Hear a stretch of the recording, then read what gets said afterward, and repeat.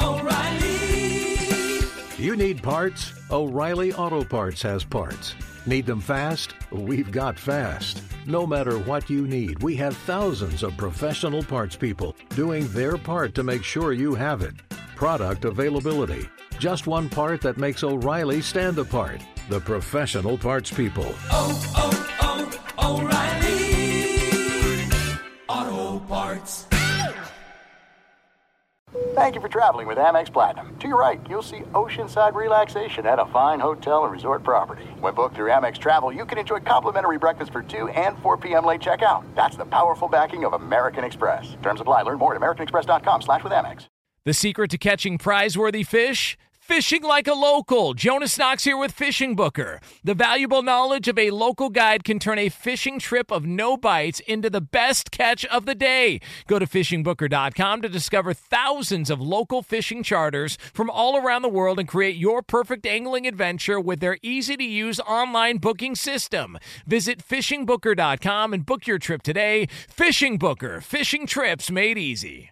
Hey, it's Jonas Knox. Winter is coming. Heavy rain, sleet, snow, and ice. Are your tires up for the challenge? In the season's worst conditions, winter tires are a game changer. They elevate traction, control, and confidence. They sell only the best, like the full line of Kumho tires. Go to TireRack.com/sports. Tell them what you drive. Your tires will ship fast and free to your one of over 10,000 recommended installers. TireRack.com, the way tire buying should be.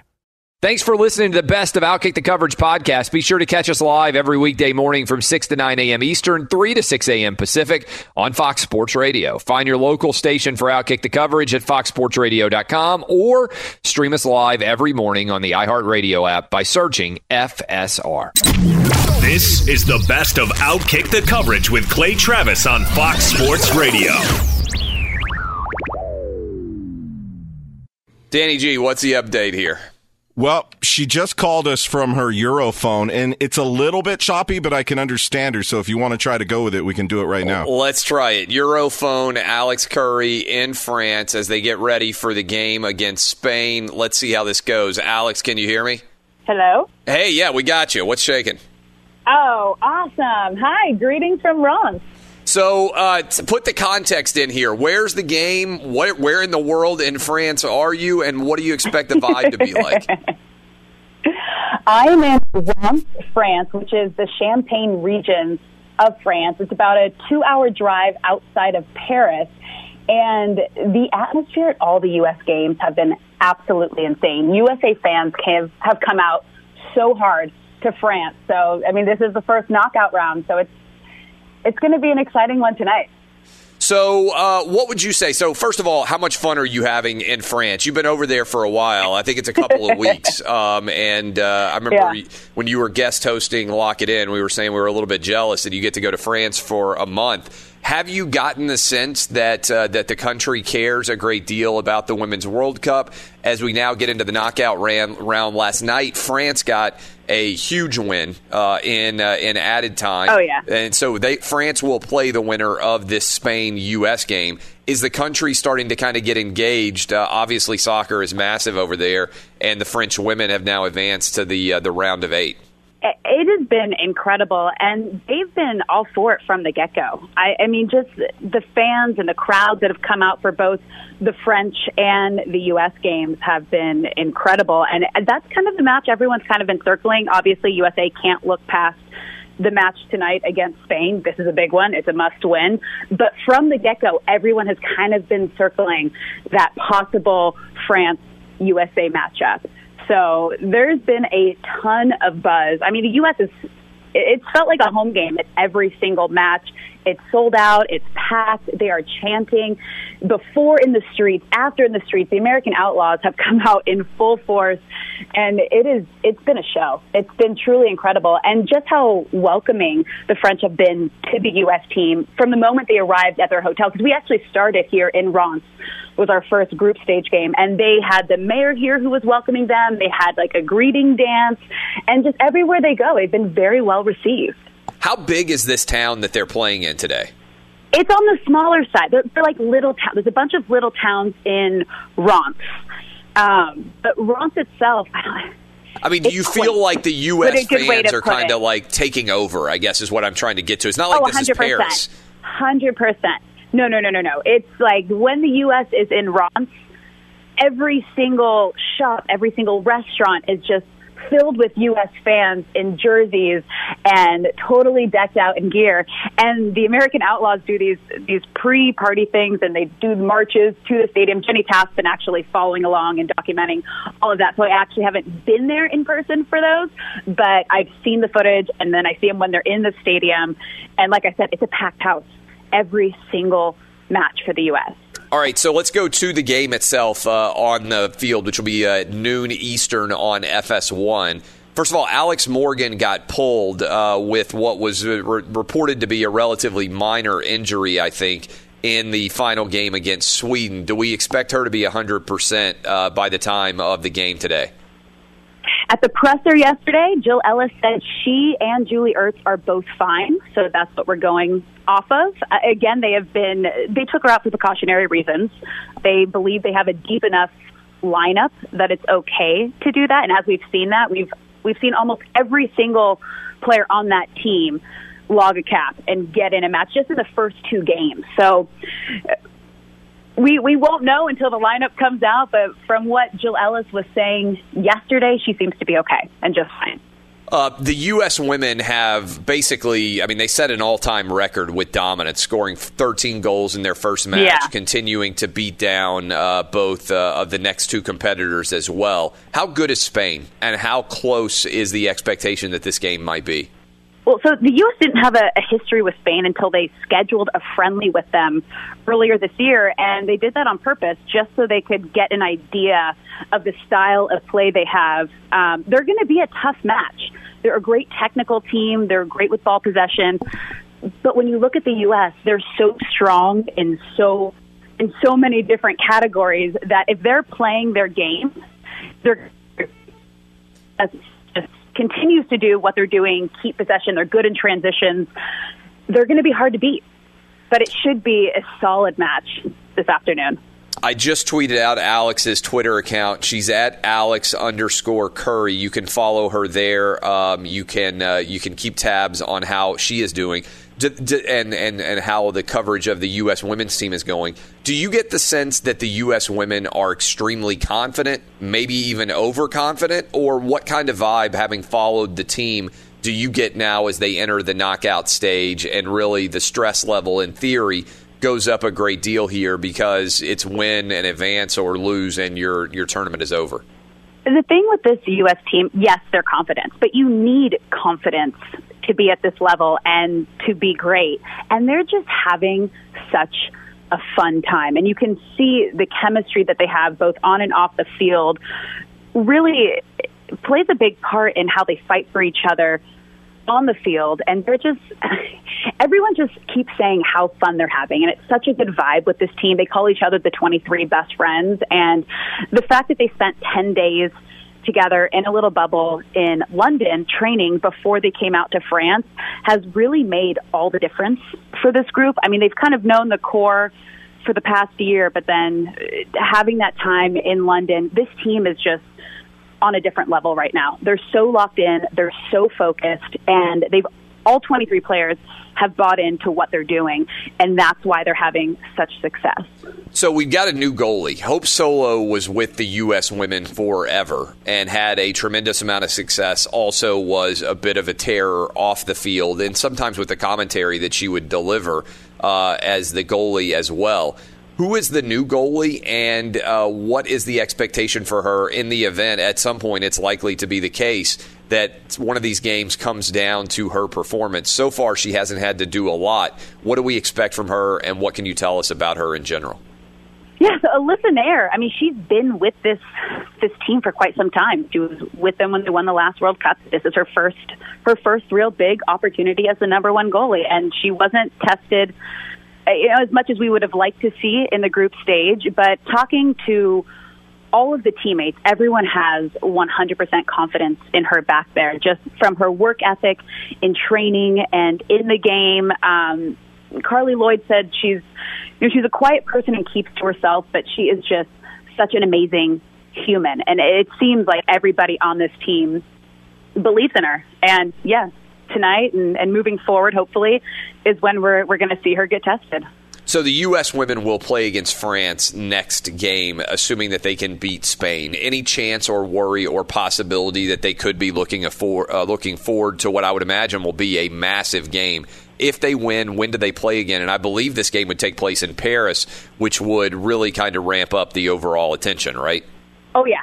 Like I said from the get-go, everyone's kind of circled that date already on the calendar. The buzz, the vibe, I mean, they have kind of been the two top teams, the favorite teams here, obviously being the host country in France, and USA being the defending champ. So it's going to be exciting.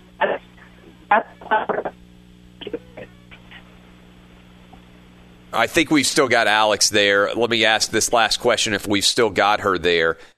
Well, unfortunately, Clay, she dropped, but she made it 9 minutes long there in France. That was pretty solid. Yeah. That was pretty solid cell phone. So, well, thanks to Alex. You can go follow her on Twitter at Alex_Curry. Be sure to catch live editions of Outkick the Coverage with Clay Travis weekdays at 6 a.m. Eastern, 3 a.m. Pacific.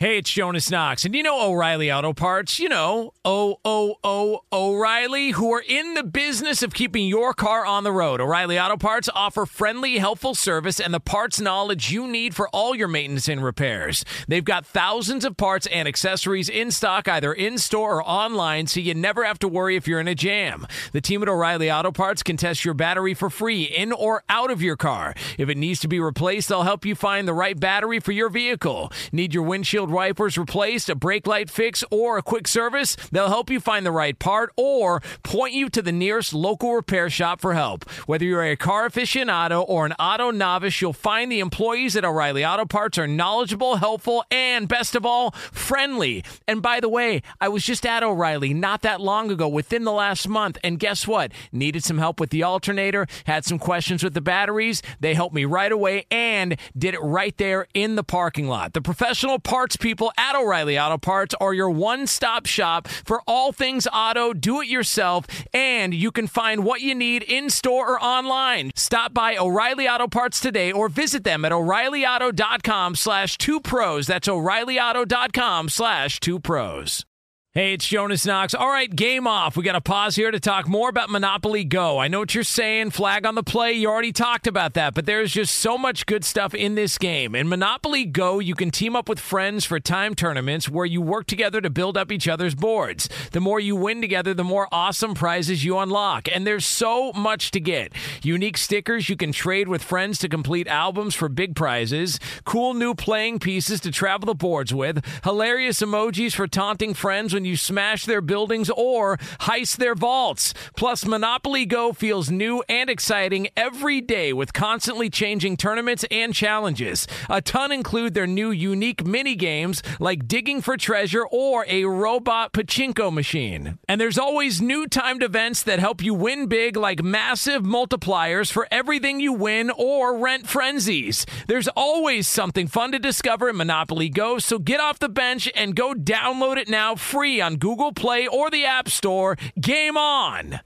What's the secret to catching prize-worthy fish in exotic waters? Learning to fish like a local with Fishing Booker. Hey, Jonas Knox here with Fishing Booker. There's only one way to turn a fishing trip of no bites into the best catch of the day, and that's with the valuable knowledge of a local guide. With FishingBooker.com, you have the world's largest booking platform of local fishing guides right at your fingertips. Use Fishing Booker's easy-to-use online booking system and discover thousands of local fishing charters from around the world ready to share their tricks of the trade. Create your perfect fishing experience and search for charters by location, species, salt versus freshwater, and more. Plus, it's smooth sailing with Fishing Booker's simple online payment method. You'll always fish with confidence when you start fishing like a local. Start your angling adventure now with Fishing Booker. Visit FishingBooker.com and book your trip today. Fishing Booker. Fishing trips made easy.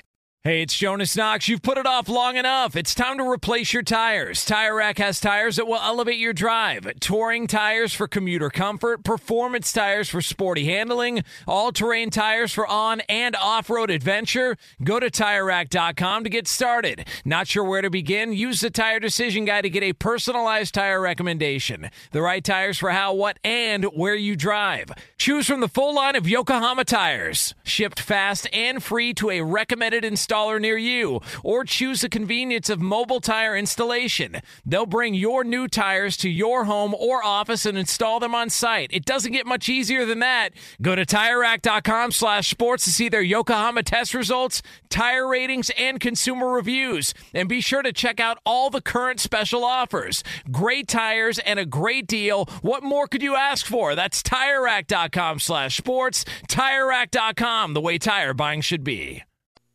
This story happened a while back, and I thought it was so insanely stupid that it couldn't be real. You may remember on this show, we talked about a TMZ Sports report that the NBA was considering banning the term owner because it was racially insensitive. I swear to God, this was the real story on TMZ. And we came on, and I think I did a poll. See if somebody, Dub or somebody else, see if you can look up the results of our poll as to whether my audience thought the term owner was racially insensitive. And if you're out there and you're like, well, how in the world is the term owner racially insensitive? Well, connected to slavery. Evidently in the NBA, the only thing that's ever been owned are slaves. Even though you own your house, you might own a lawnmower, you might own a car, you might be a pet owner, right? You might have a dog or a cat, snake, if you're crazy, sundry other animals. So the NBA decided, was having a conversation about whether or not the term owner was offensive and whether it should be banned. Well, Adam Silver was asked about this. Adam Silver is the commissioner of the NBA, and he was asked about this by TMZ Sports, and he gave an interview. And he says, yes, they have, in fact, I swear to God this is real, banned the term owner. And what did they replace it with? Governor. So the 76ers owner moved away from the term owner and now goes managing partner, right? Do you see that happening more in the NBA? Do you like the idea that they're moving away from that term owner? I do. I don't want to overreact to the term because, as I said earlier, people end up twisting themselves into knots, avoiding the use of the word owner. Yeah. But we moved away from that term years ago with the league. We call our team owners the governor of the team and alternate governors.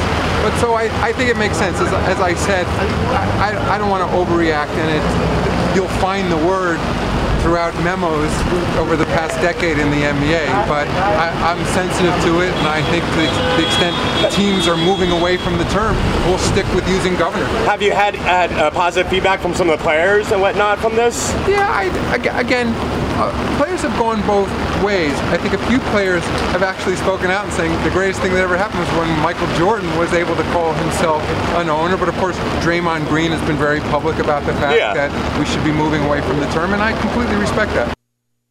We are living in an utterly absurd universe when the term owner is considered to be offensive.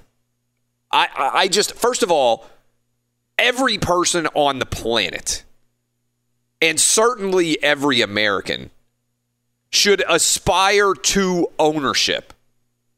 It is something that every single person, white, black, brown, green, blue, purple, pink, every single person, regardless of race or ethnicity or gender, should aspire to ownership. One of the things I bet for the vast majority of you out there driving around in your cars on the way to work, one of the reasons you're going to work is because one day you hope to be a homeowner. You hope to own the home that you live in and to be part of the ownership society. If you don't own a home, you hope to own a car. You hope to own a bike. You hope to own something rather than renting. the word owner is an aspirational title. The idea that the NBA would become so woke that they would replace the term team owner with governor. First of all, there were racist governors too, by the way. As if the term governor doesn't have racism associated with it too. Go back and look at what George Wallace said and did as governor. Go back and look at what many of the governors of states in this country did. A bunch of them seceded from the United States. This is so insane that I am just, my mind is blown here. That we have so over-defined racism in this country now that the NBA, as part of the most uber-woke society that has ever lived, is banning the term owner and replacing it with governor. I mean, my mind is utterly blown by the stupidity of this. And one of the challenges that you have to operate with, I'm just telling you this in general, is you got guys who are making $100 million a year almost, guaranteed contracts, $30-40 million a year, over $100 million guaranteed, that have absolutely nothing in common with the average person who's hoping to get a ticket to go watch them play. One of the real challenges that exist in the world of sports is the growing disconnect between the multimillionaire players and the fans. And one of the things I think you have to be careful of is not going so absurdly woke that you alienate your overall audience. We did a poll. Dub, did you find my poll? I think it was 96% of people thought that the NBA banning the term owner was utterly ridiculous. And we had like 40,000 people vote. Now, I'm not saying my audience is 100% representative of the nation, but I am saying that if you can get over 40,000 people to vote in any poll and 96% of them agree, this is an unbelievable perspective. Right, Dub? Do you have that poll in front of you? Yeah, I do. It's from June 4th, and you hit it right on the nose. This story initially hit with TMZ on June 4th, the idea that the term owner was potentially going to get banned. And we had it out there. How many people ended up voting? Just over 40,000. You're right. 96% agree. I mean, over 40,000 people voted in that poll. All right, here's what we're going to do. I'm going to open up the phone lines right now. Is there a single person in my listening audience who believes the term owner should be banned and the term governor should replace it? 877-996-6369. A single person in all 50 states, in all of our 300 affiliates, satellite radio, streaming. A huge audience is listening to us this morning right now, right? Huge representative audience in America. You just heard Adam Silver tell TMZ that they have replaced the word owner in the NBA with governor. They refer to owners now as governors. It is, I mean, all right, I'll go around the horn here. Again, open phone lines. Over 40,000 people voted. 96% of you said that it was not a racist term, right? That this was not a racially insensitive term. So people might say, why do you care? And I'll tell you why I care. Because if we continue to devalue words like this, we have reached such an absurd boy who cried wolf status in this country. If the use of the word owner is racist, I'll tell you what the vast majority of people out there do. They just say, I'm dialed out of this conversation. I don't care anymore. We have so overcreated the space of racism. If the word owner is now racially insensitive, this is how Donald Trump gets elected president of the United States. I mean, I'm just going to be straightforward and honest with you. Because a huge majority of the country may not like Donald Trump. They may, in fact, think that he is uncouth, that he is unhinged at times on social media and that he speaks in a way that they do not find presidential. But if you make them choose between a guy like Donald Trump or someone like Adam Silver, who is going to tell us all that the word owner is offensive and needs to be replaced, the majority of the country is going to pick Donald Trump. They are. Because they're going to say, I might think Donald Trump is crazy at times, and I may not be happy with the way that he behaves, but on a visceral level, the idea that the word owner is offensive is so patently absurd to me, I cannot vote for somebody who would believe something like that to be in a position of power. And that's the way that people respond oftentimes from their gut. Am I going to support this crazy, loony person who is making an argument that is patently absurd, that the word owner is racially insensitive, or am I going to support this guy who I may disagree with a lot of things on, but he is at least willing to stand up to the total loony bin members of our society? I want you to think about, how does somebody like Adam Silver end up in a position like this and have an opinion like this and not understand how little it reflects the opinion of the American public?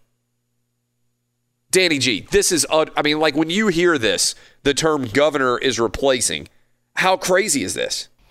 I clearly hate racism more than you do, but this is just stupid. The term is not player owner, it's team owner. You don't own the players, you own the team. It's illogical. It makes absolutely no sense. This is where a commissioner needs to be able to speak to his players. And Adam Silver needs to say, look, I understand Draymond Green's perspective. It's just not one that's reflected by the vast majority of our fan base or the society. And we're going to look infinitely more ridiculous replacing the term owner with governor. Moreover, like I said, governor has at least as much of a connection historically in the United States with racism as owner does. So you're not even changing the storyline by picking governor over owner. It doesn't even erase the stupidity of your argument. The word that you have picked has at least as much of a historical connection, if not more, to racism than the word owner does. Eddie Garcia, I mean, what in the world can the NBA possibly be thinking? I don't know.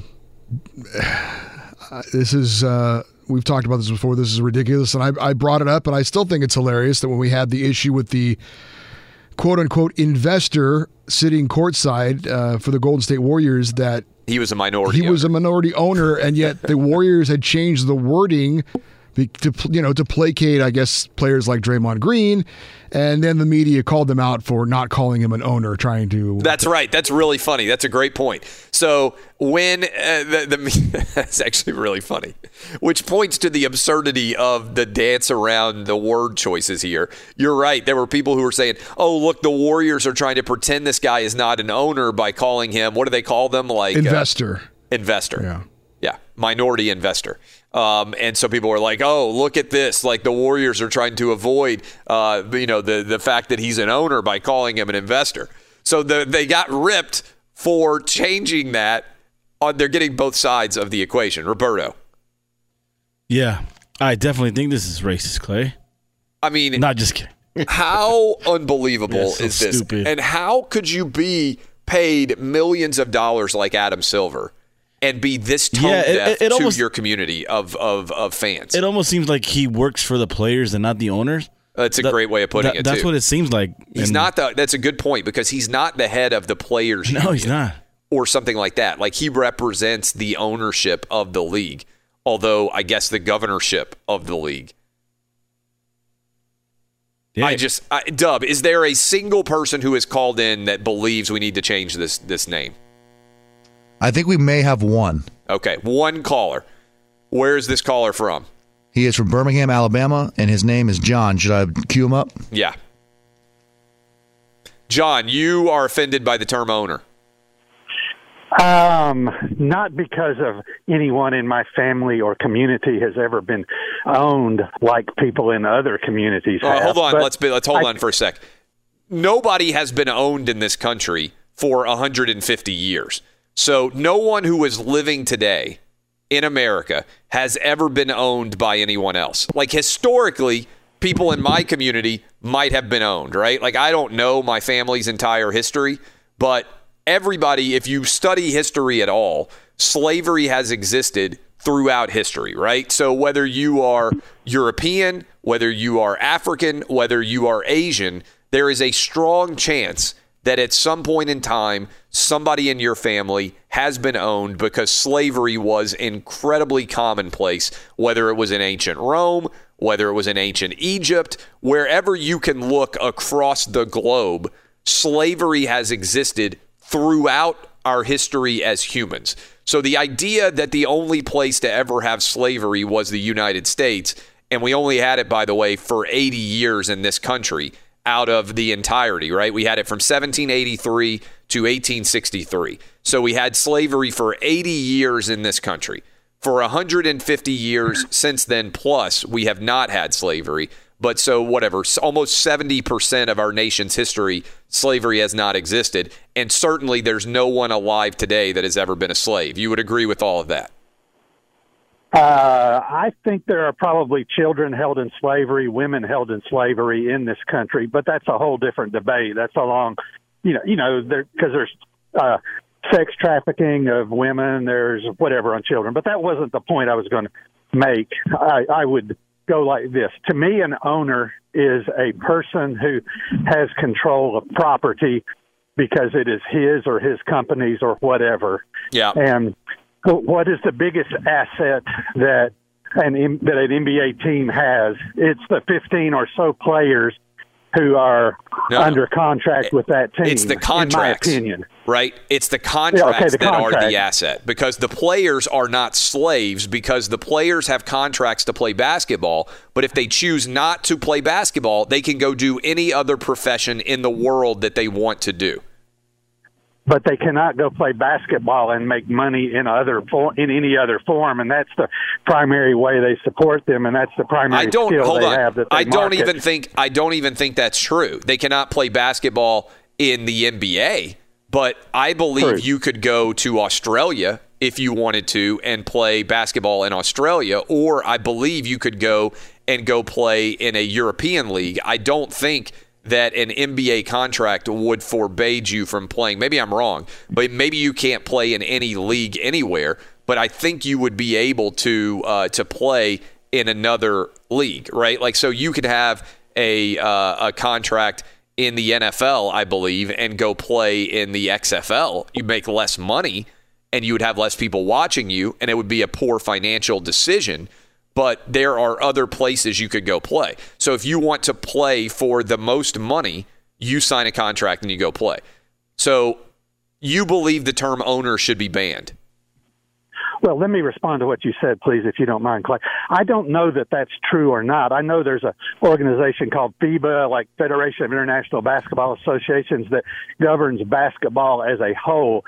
And I know that there are former NBA players who have gone and played in China under contract with teams in China, and they have not they have not been allowed to come back and play in the NBA until those contracts have expired. And I know that to be so true, it's possible that they have some sort of cooperating agreement. I don't know. I don't particularly care. My point is, you can do any job under the sun other than play basketball for millions of dollars if you so choose, which means that you are not a slave unless, and maybe I missed this part of the history books, most slaves were under contracts and were being paid millions of dollars in order to pick cotton back in the day. Maybe I missed that, and it's possible that was in the history books, that they had huge $1 million contracts to pick cotton.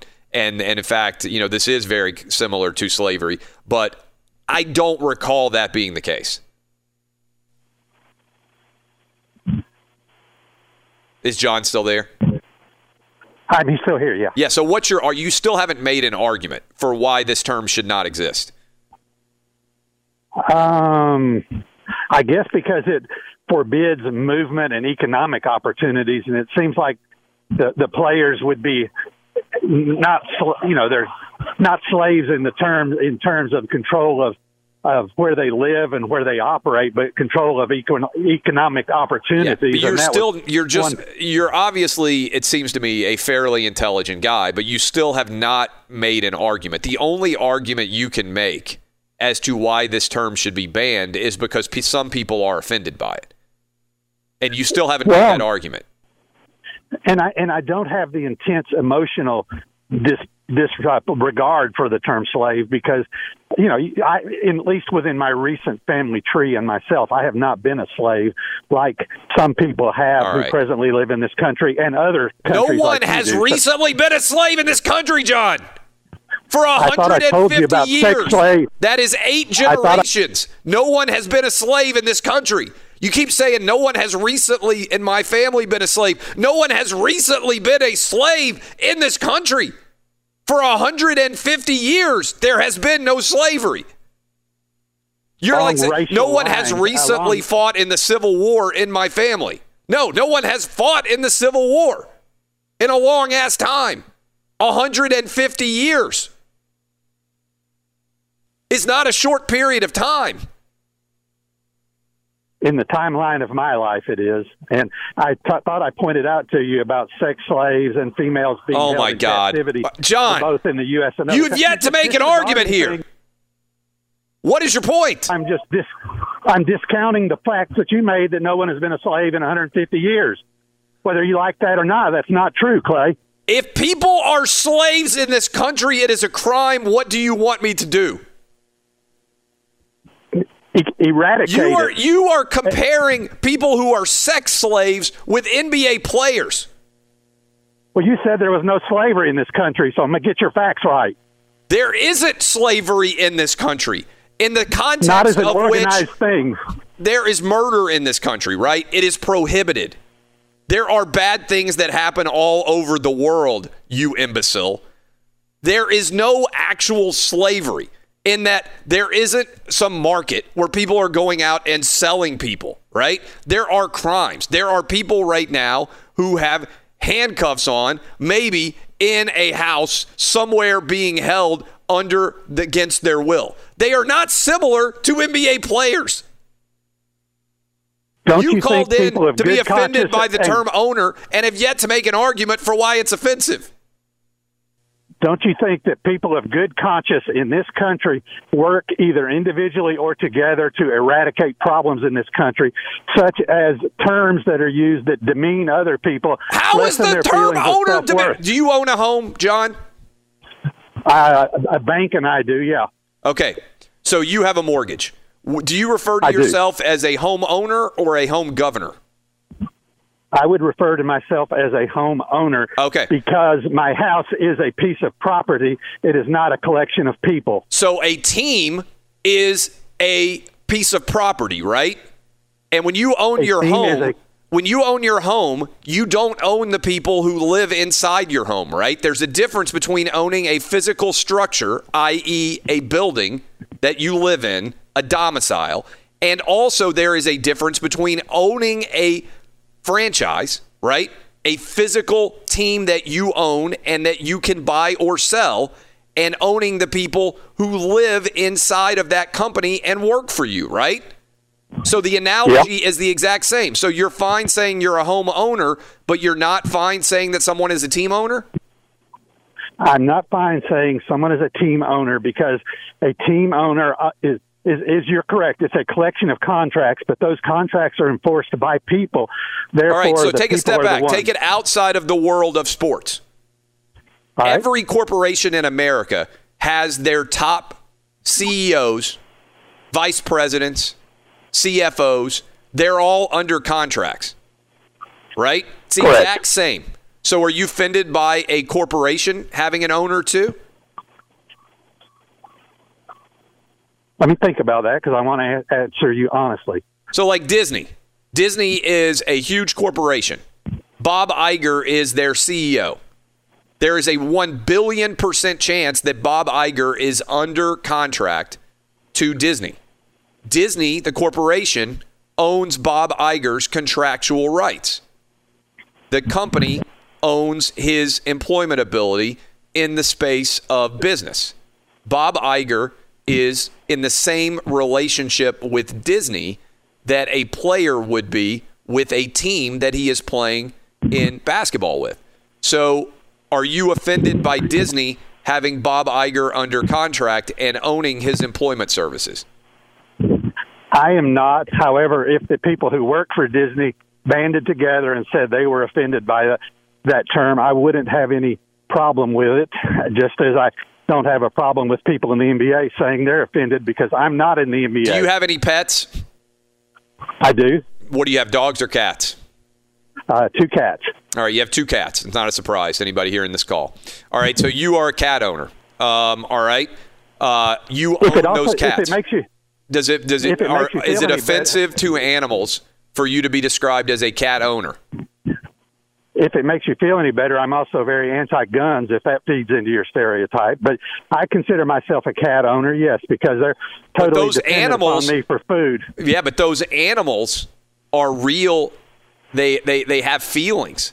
You owning them is basically, it's unacceptable. Like the term of owner, you find offensive, yet you just own your cats. They are not able to communicate to me except through actions that they would be offended by it, and I have no sense that they would be offended by my being their owner. Okay, so what if a human doesn't have the ability to speak? You'd be fine owning them? Then they shouldn't be owned.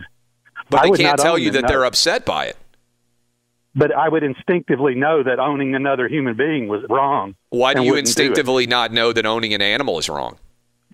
Hundreds of years from now, I think it's very likely that you're going to be considered an awful person because I think people are going to sit back and they're going to say, how in the world did we think we should ever be able to own animals?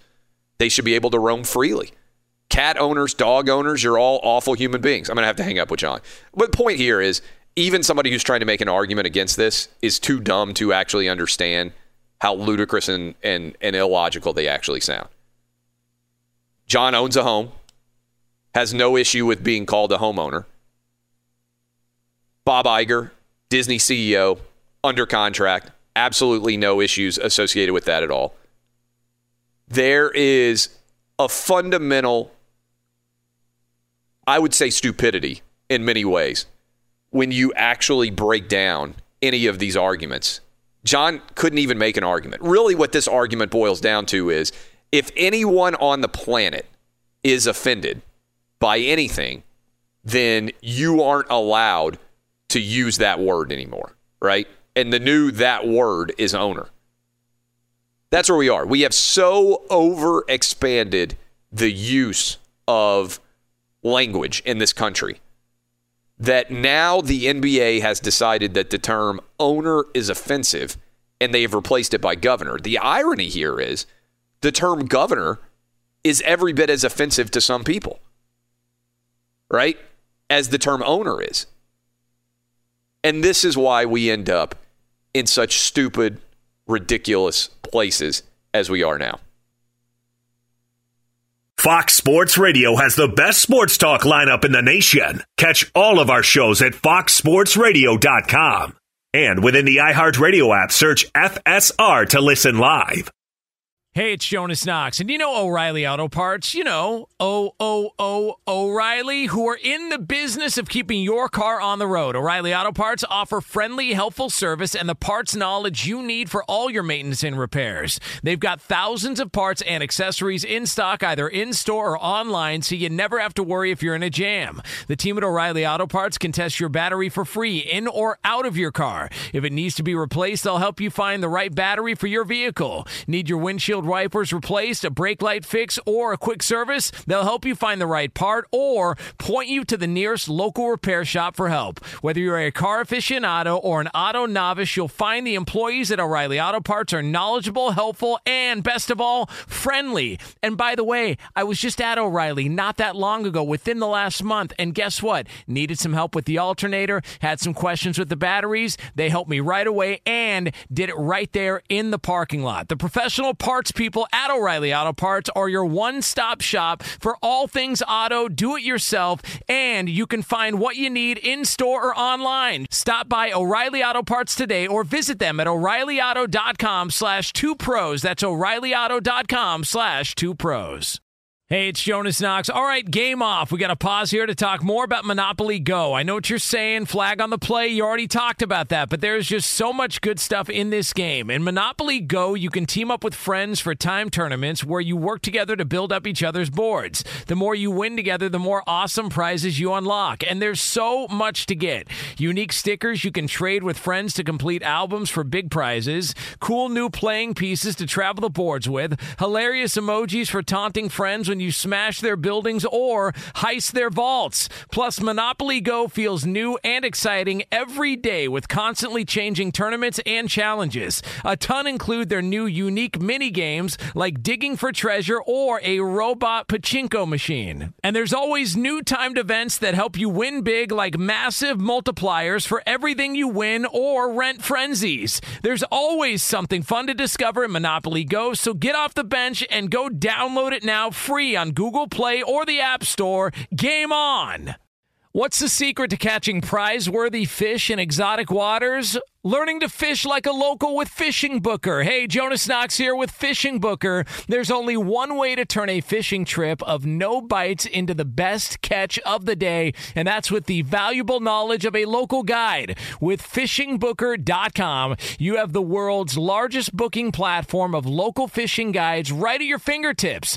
Use Fishing Booker's easy-to-use online booking system and discover thousands of local fishing charters from around the world ready to share their tricks of the trade. Create your perfect fishing experience and search for charters by location, species, salt versus freshwater, and more. Plus, it's smooth sailing with Fishing Booker's simple online payment method. You'll always fish with confidence when you start fishing like a local. Start your angling adventure now with Fishing Booker. Visit FishingBooker.com and book your trip today. Fishing Booker. Fishing trips made easy.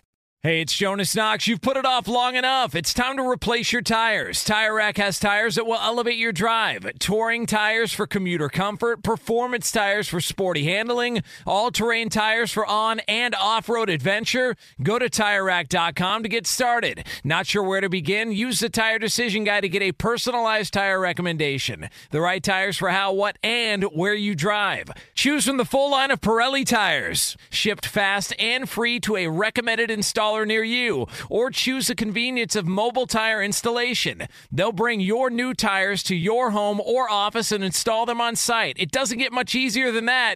Go to TireRack.com/sports to see their Pirelli test results, tire ratings, and consumer reviews. And be sure to check out all the current special offers. Great tires and a great deal. What more could you ask for? That's TireRack.com/sports. TireRack.com, the way tire buying should be.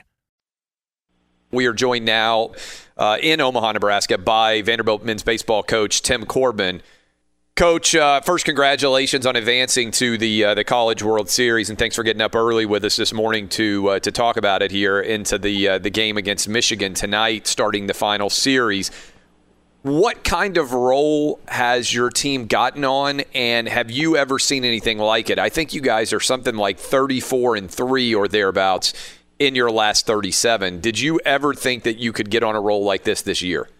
Not like that, Clay. I think that type of play is just about consistency, and I think, I'm not smart enough to come up with another word, because really when I look at them, they've just been very mature. We get 18, 19, 20-year-old kids, and you have them for a long, extended amount of time. You just try to find a place where they can center themselves, and they have, and they've done it real well to a point where they've created a lot of harmony inside the program. So they've just been the recipients of good outcomes because they've really stuck to being able to focus in certain moments, and focus is such a broad word, but when young kids can do that and be very deliberate about what they're doing, they seem to get great payoffs. We're talking to Tim Corbin. You guys lost the first game in your super regional against Duke, and Duke really kind of handled it and took it to you there. And then you had a must-win scenario, and you give the ball to a true freshman, Kumar Rocker, who comes out and strikes out 19 and throws a no-hitter. How nervous were you? How nervous do you think the team was as you had to come out in that game in the Super Regional against Duke? And does it help you a little bit now as you've continued to advance in knowing that you can literally go get your backs against the wall and still find a way to win? Yeah, I think there's been several outcomes during the course of the year that pointed us in that direction. That's certainly one of them. We wouldn't be in this particular situation right now if it wasn't for that outing and it wasn't for that moment. But the night before, Clay, it was just we got blasted so good that it just didn't even really make sense. It was just like an anomaly. So that night we said, all right, get rid of it. It would have been worse if we lost 3-2 because then you feel the after effects of a close loss. But this wasn't. And when Kumar got the ball, you get into the third and fourth and fifth inning. And then after the fifth inning, I think he had a 1, 2, 3, 4 inning where he struck out 4 hitters, but one reached on a wild pitch. And you felt like this kid's just relentless. He's not going to give up anything. And it was like a team moment where a guy was protecting the opportunities of the team and doing the best he could. And then obviously when you get deep into that ball game, the 8th, you're going, this guy's going to finish this game off. But that was such a clutch moment for us because those runs were tough to come by in that game, and we were gripping it.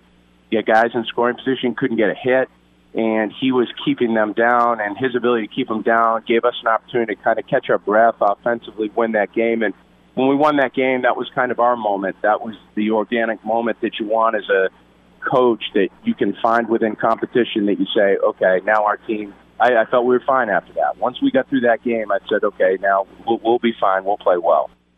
It's remarkable in many ways what you've been able to accomplish at Vanderbilt. You've already won one national championship. You're now playing for potentially a second, and you guys have been in the finals of the College World Series before as well. But in particular, this run. And I don't know how many people who are listening to us right now know this story at all. And I know it's one that you have talked about and dealt with from an emotional perspective for a very long time. But you lost a player when he was a freshman that would be, I believe, a senior on this year's team. For people who do not know that story, I think a lot of people across the country starting off their morning will be watching your team tonight against Michigan, or certainly will be paying attention to the College World Series. What happened, and how has that brought your team together for people who may not know the story about the player that you lost 4 years ago? Yeah, it's one of the toughest moments we've had in the program for sure. We were in a regional in 2016, and a young man named Donnie Everett, who most people, at least in the Vanderbilt circle, know for sure, was a pitcher that turned down significant money to come to school, a young man from Clarksville. And when we were in a regional, we practiced early on a Thursday, and I just told the kids to be back in the dorm on Friday night. And Donnie and a couple of our other players just went fishing. They went fishing, and you think of all the things you wouldn't want your kids to do. That's certainly not one of them. You say, fishing, no problem. They never returned, and he never returned, and he drowned in a fishing accident, going in the water and not being able to get back up again. And that was devastating. We had a lot of freshmen on that team who you mentioned are seniors now, 7 of them. And I think when you go to school and you're a student athlete, you don't really anticipate being at the front row of a funeral or being a pallbearer in a funeral. And Donnie, I hate to over-dramatize the kid, Clay, but he was the next great one. The last pitch he threw was 101 miles an hour, and the SEC has always honored him by putting 101 underneath the video board in the tournament. And this year, because he was a senior, this will be the last year they did it, but they did it to honor him and his parents. And I certainly think that the guys have drawn off of that. We've certainly have talked about him numerously. His parents are with us right now. They're part of our family now. They're just part of everything that we do, and we've taken them in. And that's certainly been the positive from losing Donnie. But at the same time, I think the kids have been calloused by it, and I think a lot of what they've done, and particularly in school and sport. They've gone through something that most 40-year-olds end up going through, or 50-year-olds, not 18, 19 years old. So it certainly has been something that we've been drawn to in our last 4 years. And the kid you're mentioning was an only child, right? And that's a storyline that I think his family, his mom and his dad, have you guys have embraced them as a part of the Vanderbilt baseball family, and they're in Omaha now. I mean, that experience has to be incredibly emotional for you guys, in addition to the overall emotions that come with competing for a championship like this. But to do it in what would have been his senior year, I mean, it's just got to be at times, I would imagine, a little bit just overwhelming to even think about. Yeah, I did a story for ESPN the other day and sat down with a writer for about 45 minutes, and when you walk her through that, it just takes you back to those moments. And oftentimes when you get there, you just pull away from it because you don't want to live that emotional scene again. But the thing that Teddy and Susan, I mean, they're here with us. They went out to dinner with the team last night. They're in the front of the bus. We won the other night to get into the championship round, and Teddy has all the players in his room till 3 a.m. or at least that night, and he's just taking care of them, and he's watching them and laughing with them. And I thought, that's the benefit of all of this. And Donnie would have really enjoyed watching his parents enjoy this opportunity because of what happened in some way.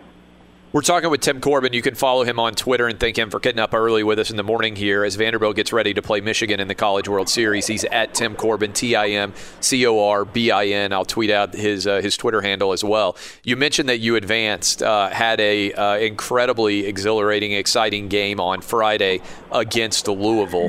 A lot of talk going back and forth, a lot of trash talk sometimes. How do you get your team dialed back down to be ready to play on Monday, coming off of such a big win and such an exuberant moment as you advance to the final of the College World Series? Well, I think the key was not having to play Saturday, Clay. If we had to play that game, that would have been tough. That was certainly an emotional game. That kid from Louisville, Smith, pitched the game. I'm not going to say of his life because he's probably pitched a lot of good games. I don't want to minimize what he's done through time, but he pitched one of the best games I've seen, especially in that situation. He put Louisville on his back, and we just couldn't get to him. So runs were tough to come by, and we scored those two in the top of the ninth and then held on in a dramatic way with a great catch by Harrison Ray to kind of clinch the win. And, after that, the emotions were high. You could tell. If I told you this is the quietest winning team we've ever had. You get on a bus after a game, nothing. It's quiet. They don't say a word. But that particular game, they put on music on the bus, and they were happy because of the drama of the game and knowing what they're going to do. And at that point right there, the next day we had to get some rest. We didn't do any baseball. We just lifted, but we just had to remove ourselves from that, and we did. Now, how we do going forward, we'll see. I think these guys are, I can count on them and trust them to kind of contain their emotions. And when you get into this moment right here, you have to contain your adrenaline in terms of being able to feel the situation enough, but if you feel it too much, then you can't tap into your skill set. We've got to be centered tonight. Talking to Vanderbilt baseball coach Tim Corbin, I got to know, I am a little league third base coach. Okay. So it's 2-1. It's the top of the ninth, and you get a ripped double down the line, and you got a runner on first. And granted, he's the number 4 overall draft pick by the Florida Marlins, and he's had a pretty good year coming around. Were you waving him home, or were you telling him to stop? Did he run through your signal to tie that game up with the head-first slide at home? I was waving him. I thought that play through because, Ethan's got the potential to shoot one of those balls in the corner, Clay. So I'm thinking to myself, I've got to play this out. I think you always do at third base, especially in those situations. And I felt like I knew the right fielder was quick. I knew he had a good arm, and I knew that the shortstop and second baseman could throw. But in those situations right there, they've got to make 2 perfect throws, and you got to put pressure on the plate. And if he gets thrown out, which he could have, then we wouldn't have this conversation. But I just felt like we had an opportunity to score right there. Runs are tough to come by in this place, and I said we're gonna do it. And JJ did a nice job of cutting the corners. I thought when he got around third base play, he cut that corner really well. It's just the difference in feet sometimes, because if he doesn't, then the catcher has more time to catch the ball, and he didn't. He had to make a quick tag, which cost him the opportunity to really contain the ball. And and we scored. So that was a big play. And then DeMarco's at bat after that. The 2-strike ball down the line was certainly the winner for us. Did you think as he was rounding third and you saw the relay coming through that he was going to be safer out? I knew it was going to be. Because I'll tell you, I was watching at home, and I said, because I got my boys with me, and by the way, my wife and my middle son are flying up to watch this series. I said, I think he's going to hold him. And then as I saw the relay coming in, I was like, oh, man, this is going to be tight at the plate. So everybody in my house was jumping up. But I thought he was going to be out. I thought that you had to, for a minute, think, oh, no. Because I'll tell you this. When I was playing, and look, I'm Little League, right? But I got a kid thrown out at home plate with no outs. And it's Little League. The catcher made the catch, and he made the tag, and I couldn't believe it on the relay. And I was like, man, the odds were really low on that. But you've done this a ton. You had to be thinking, he's going to be out in some part of your head when you watch the turn. Yeah, but I think, as long as there's no outs, I just said, screw it. I'm waving my arm, and I said that he's going. He's got to get there. So, I think all those emotions go through your mind a little bit. But when you're playing aggressive, you can't go there until the play's finished. And then you're thinking to yourself, okay, but I just thought in some way we've got to try to score him at that point and just hope it would come out well. What does it say about your team that you've got a guy in J.J. Bleday who is, I think, again, the number 4 overall pick, and he's going that hard coming around third base, face first, head first, slide into home plate, giving it his every single attribute to try to win a championship? I mean, that kind of speaks for the tone that your team has overall, I think, as well, right? Yeah, very motivated. I mean, JJ's a special player, and he's a special kid. I mean, it's not a kid. He's like coaching a 40-year-old. There's just no maintenance to him whatsoever. But, JJ's had to learn how to run the bases, so that particular play you're talking about right there, you don't really want your kids going head first into the shin guards.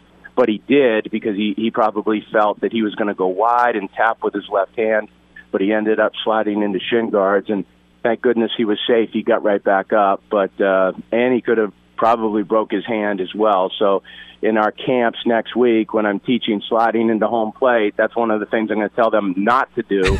But it turned out well, and as you mentioned, that right there was motivation. I think there's a lot of motivating points inside that game, emotional points, and that was certainly one of them. We're talking to Vanderbilt men's baseball coach Tim Corbin. That game going on tonight in the College World Series against Michigan.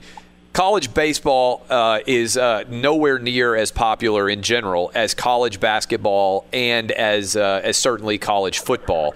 I've always wondered why exactly that is. You had, I thought, a really interesting take about things that should be happening in college baseball to make it more appealing and to make it a larger context. One thing is more scholarships. Another thing is more coaches. In an ideal world, as you guys get set to take the field and get all of the attention in the Vanderbilt-Michigan series, what could make the larger sport of college baseball better in your mind?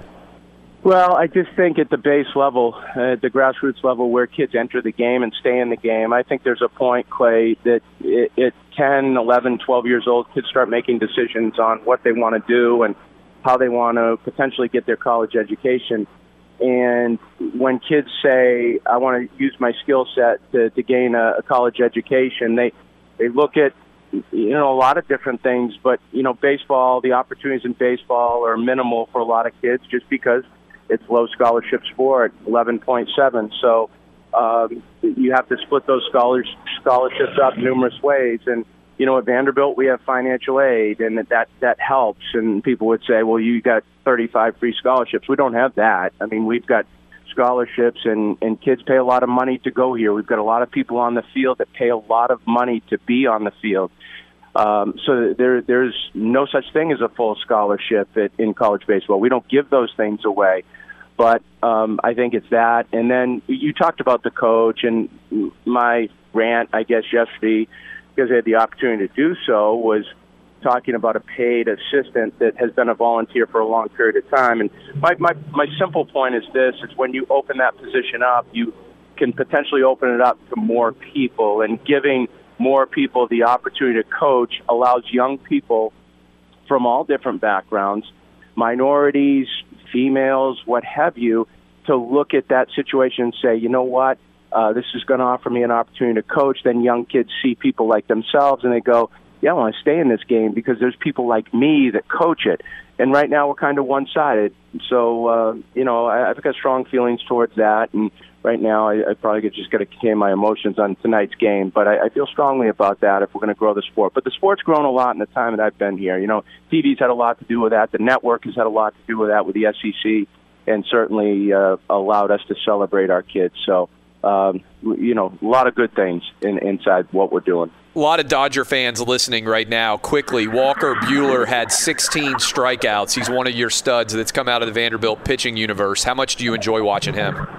Love him. He texts all the time. He's on this tournament that we're playing, but he was one of the best pitchers we had out here in Omaha. You talk about his starts here, they were prolific. So he's doing what we thought he was capable of doing. High, confident kid. So he's on a very good team right now, and he's got a chance to pitch deep into the postseason. I would imagine if they continue to play well, he might have a chance at that All-Star game too, I would imagine, with that ERA and what he's doing. So very happy for him and many others that are playing right now. Outstanding stuff, Vanderbilt baseball coach Tim Corbin. This is Outkick.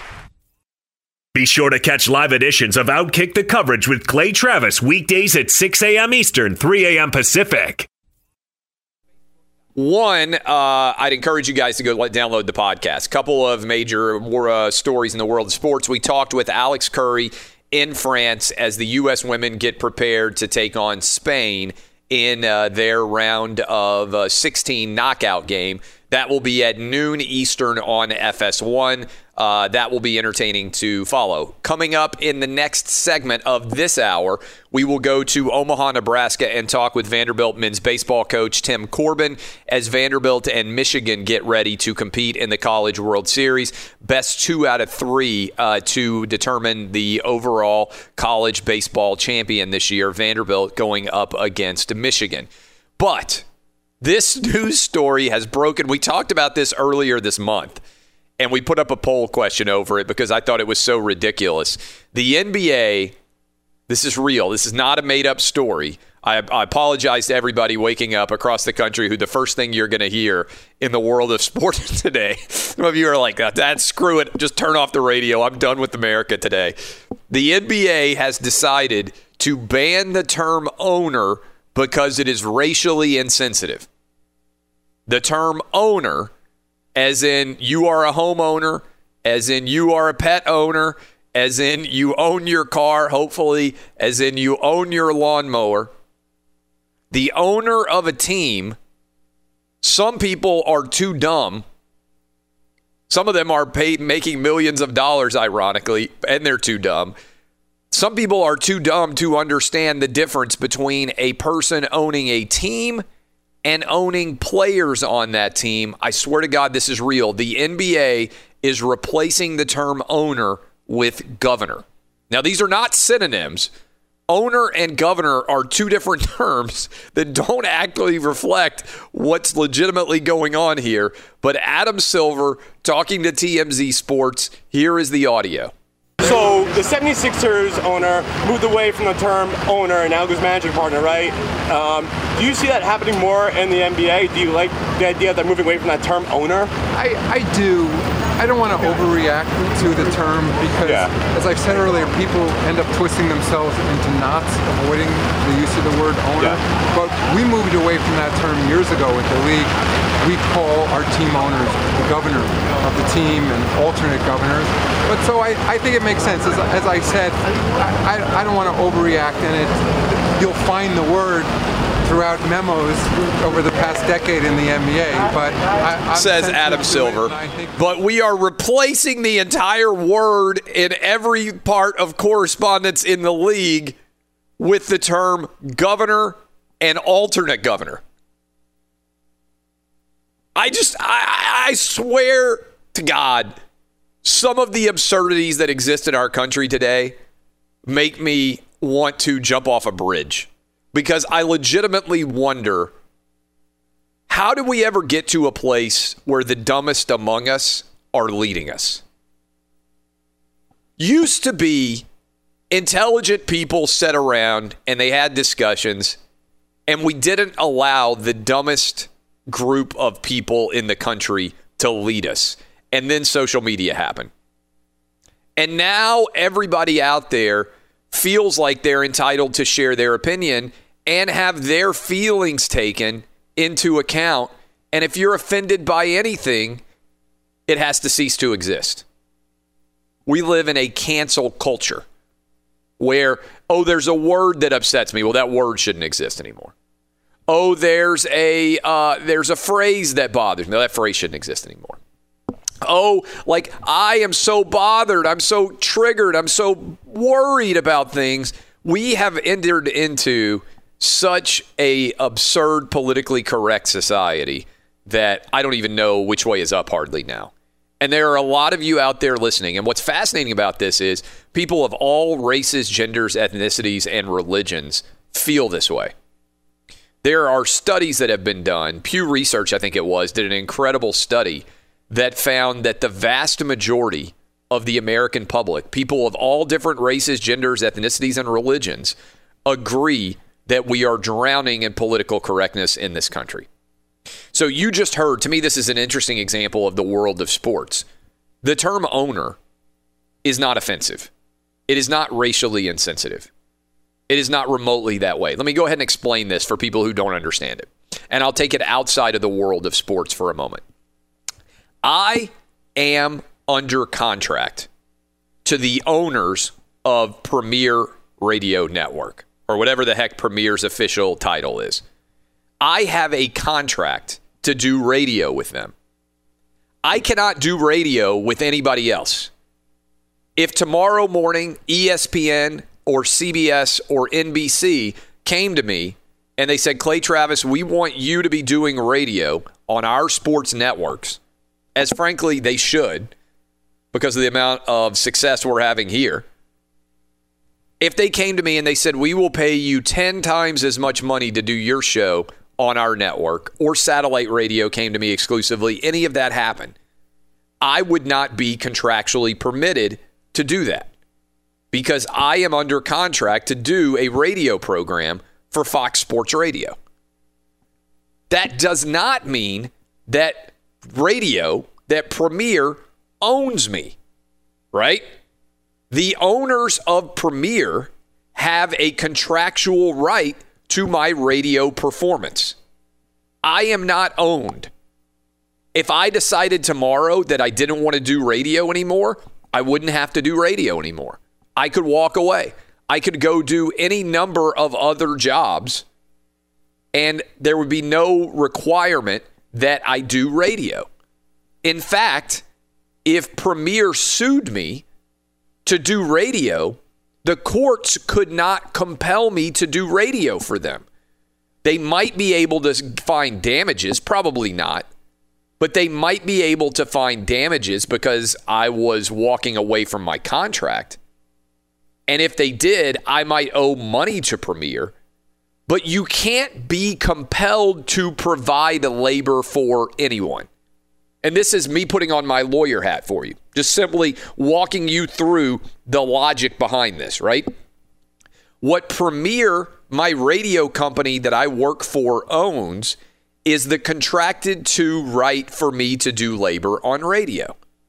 Similarly, NBA players are not owned by the teams which employ them.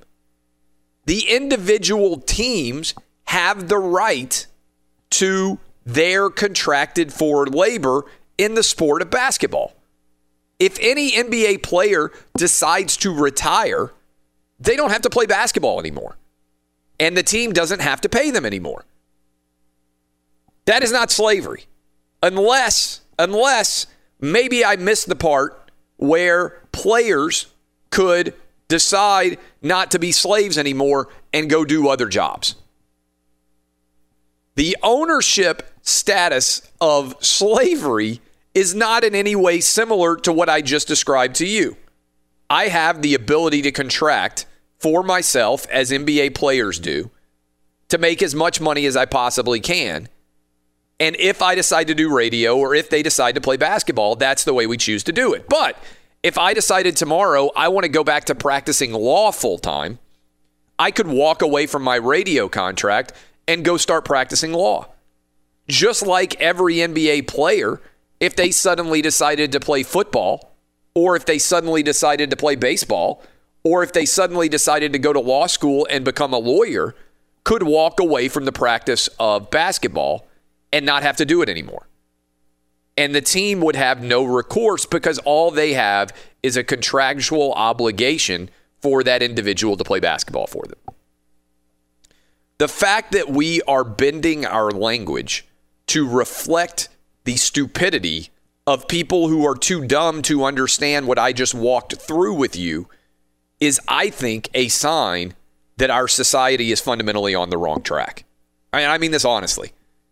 I think there are many, in fact, the vast, vast majority of you that are out there listening right now saying this is just another reason why we are in the spot we are as a country. And the ironic thing is, the tiny, tiny minority of people offended by the word owner that are demanding that it be changed are honestly doing the best thing they could to get Donald Trump reelected in 2020. Because there are a ton of people out there listening to me right now who hear a story like that and they throw up their hands and they say, Donald Trump is an inelegant vessel for a belief system that I hold, which is that the country has gone insane and somebody has to fight back against the absurdity of canceling out words like owner. And Trump, with all of his uncouth and absurd and ridiculous behavior while president, is at least willing to throw punches back at stories like these. What's going to be amazing to see is, and again, I put up a poll question. Dub looked it up. In early June, when this story first broke, I had over 40,000 people voted at Clay Travis on my Twitter feed, and 96% of you said this was ridiculous, that the term owner is not racially insensitive.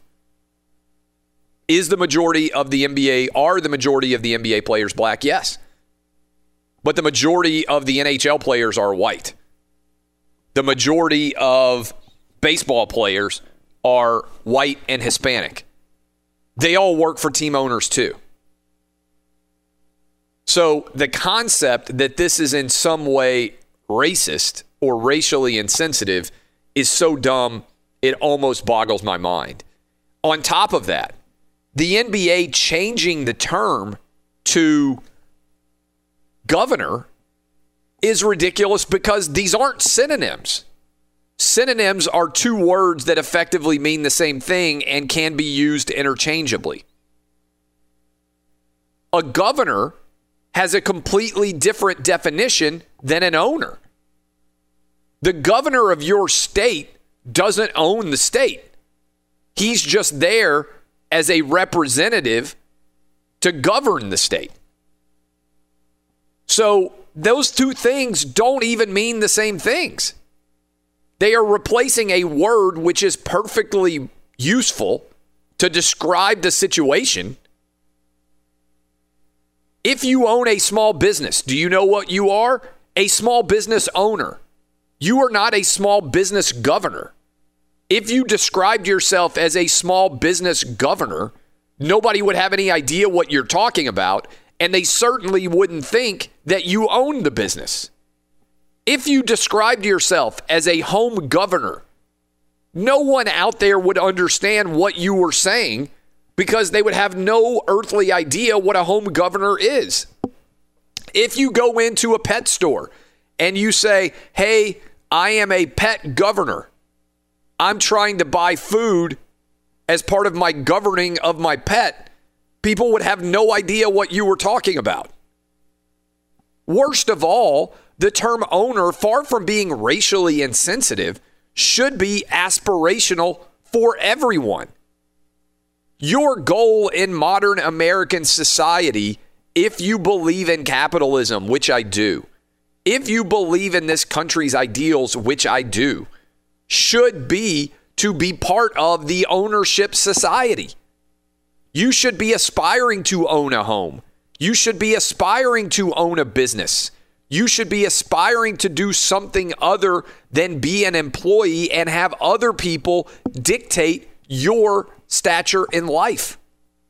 Michael Jordan becoming an owner of an NBA franchise is, to me, more impressive than Michael Jordan was on the basketball court, because he was so good at his job that he ascended to become one of the 30 owners of an NBA franchise. Jordan should be emulated by athletes everywhere. Instead of being an employee, he became an owner. That's the route to generational wealth. That's the pathway to success in this country. There are very few people who become incredibly wealthy without owning businesses, or without owning their own home, or without owning the mechanism by which they make a living. This is total BS. It's absurdity of the highest order and magnitude, and sports fans, regardless of your race, gender, ethnicity, or religion, should be, and I think are, throwing up their hands saying, how are we getting this so wrong? How, as a society, and I think sports is a reflection of this, are we allowing the nincompoops in our universe to dictate the directions that we go as a country? Reasonable people, generally speaking, govern a democracy. The vast majority, which is often unsilent, that is often silent, that is often not screaming and throwing fits and falling down on the fainting couch all of the time, are the silent majority, very often the case. How did we end up in this place where the NBA is defining the term owner to be racially insensitive? And how do we get back to a place of normalcy in this country? I don't know that there's an easy answer.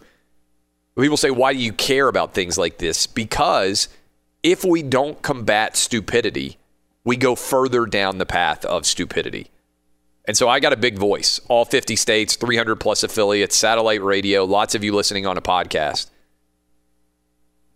I got to punch back and call out idiocy when I see it. And this is one of the most idiotic things I've ever seen a league do in my history of life as a sports fan. I genuinely mean that. Fox Sports Radio has the best sports talk lineup in the nation. Catch all of our shows at foxsportsradio.com.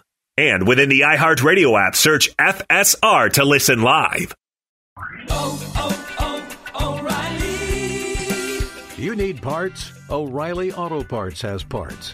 Need them fast? We've got fast. No matter what you need, we have thousands of professional parts people doing their part to make sure you have it. Product availability. Just one part that makes O'Reilly stand apart. The professional parts people. O'Reilly Auto Parts. At Bet365, we don't do ordinary. We believe that every sport should be epic. Every home run, every hit, every inning, every play. From the moments that are legendary to the ones that fly under the radar. See for yourself when you sign up today and get $150 in bonus bets when you bet just $5. Whatever the sport, whatever the moment, it's never ordinary at Bet365. 21 plus only. Must be present in Ohio. If you or someone you know has a gambling problem and wants help, call 1-800-GAMBLER. Terms and conditions apply.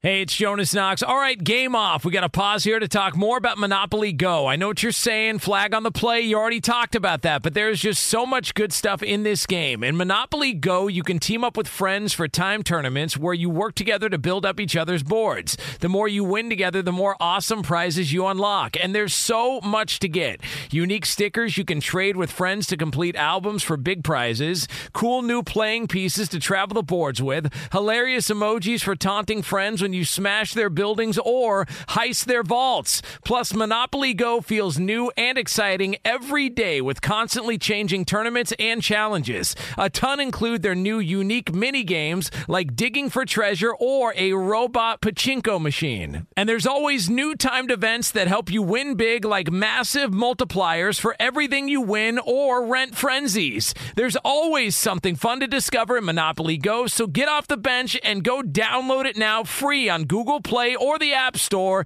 Game on! From BBC Radio 4, Britain's biggest paranormal podcast is going on a road trip. I thought in that moment, oh my God, we've summoned something from this board. This is Uncanny USA. He says, somebody's in the house, and I screamed. Listen to Uncanny USA wherever you get your BBC podcasts, if you dare.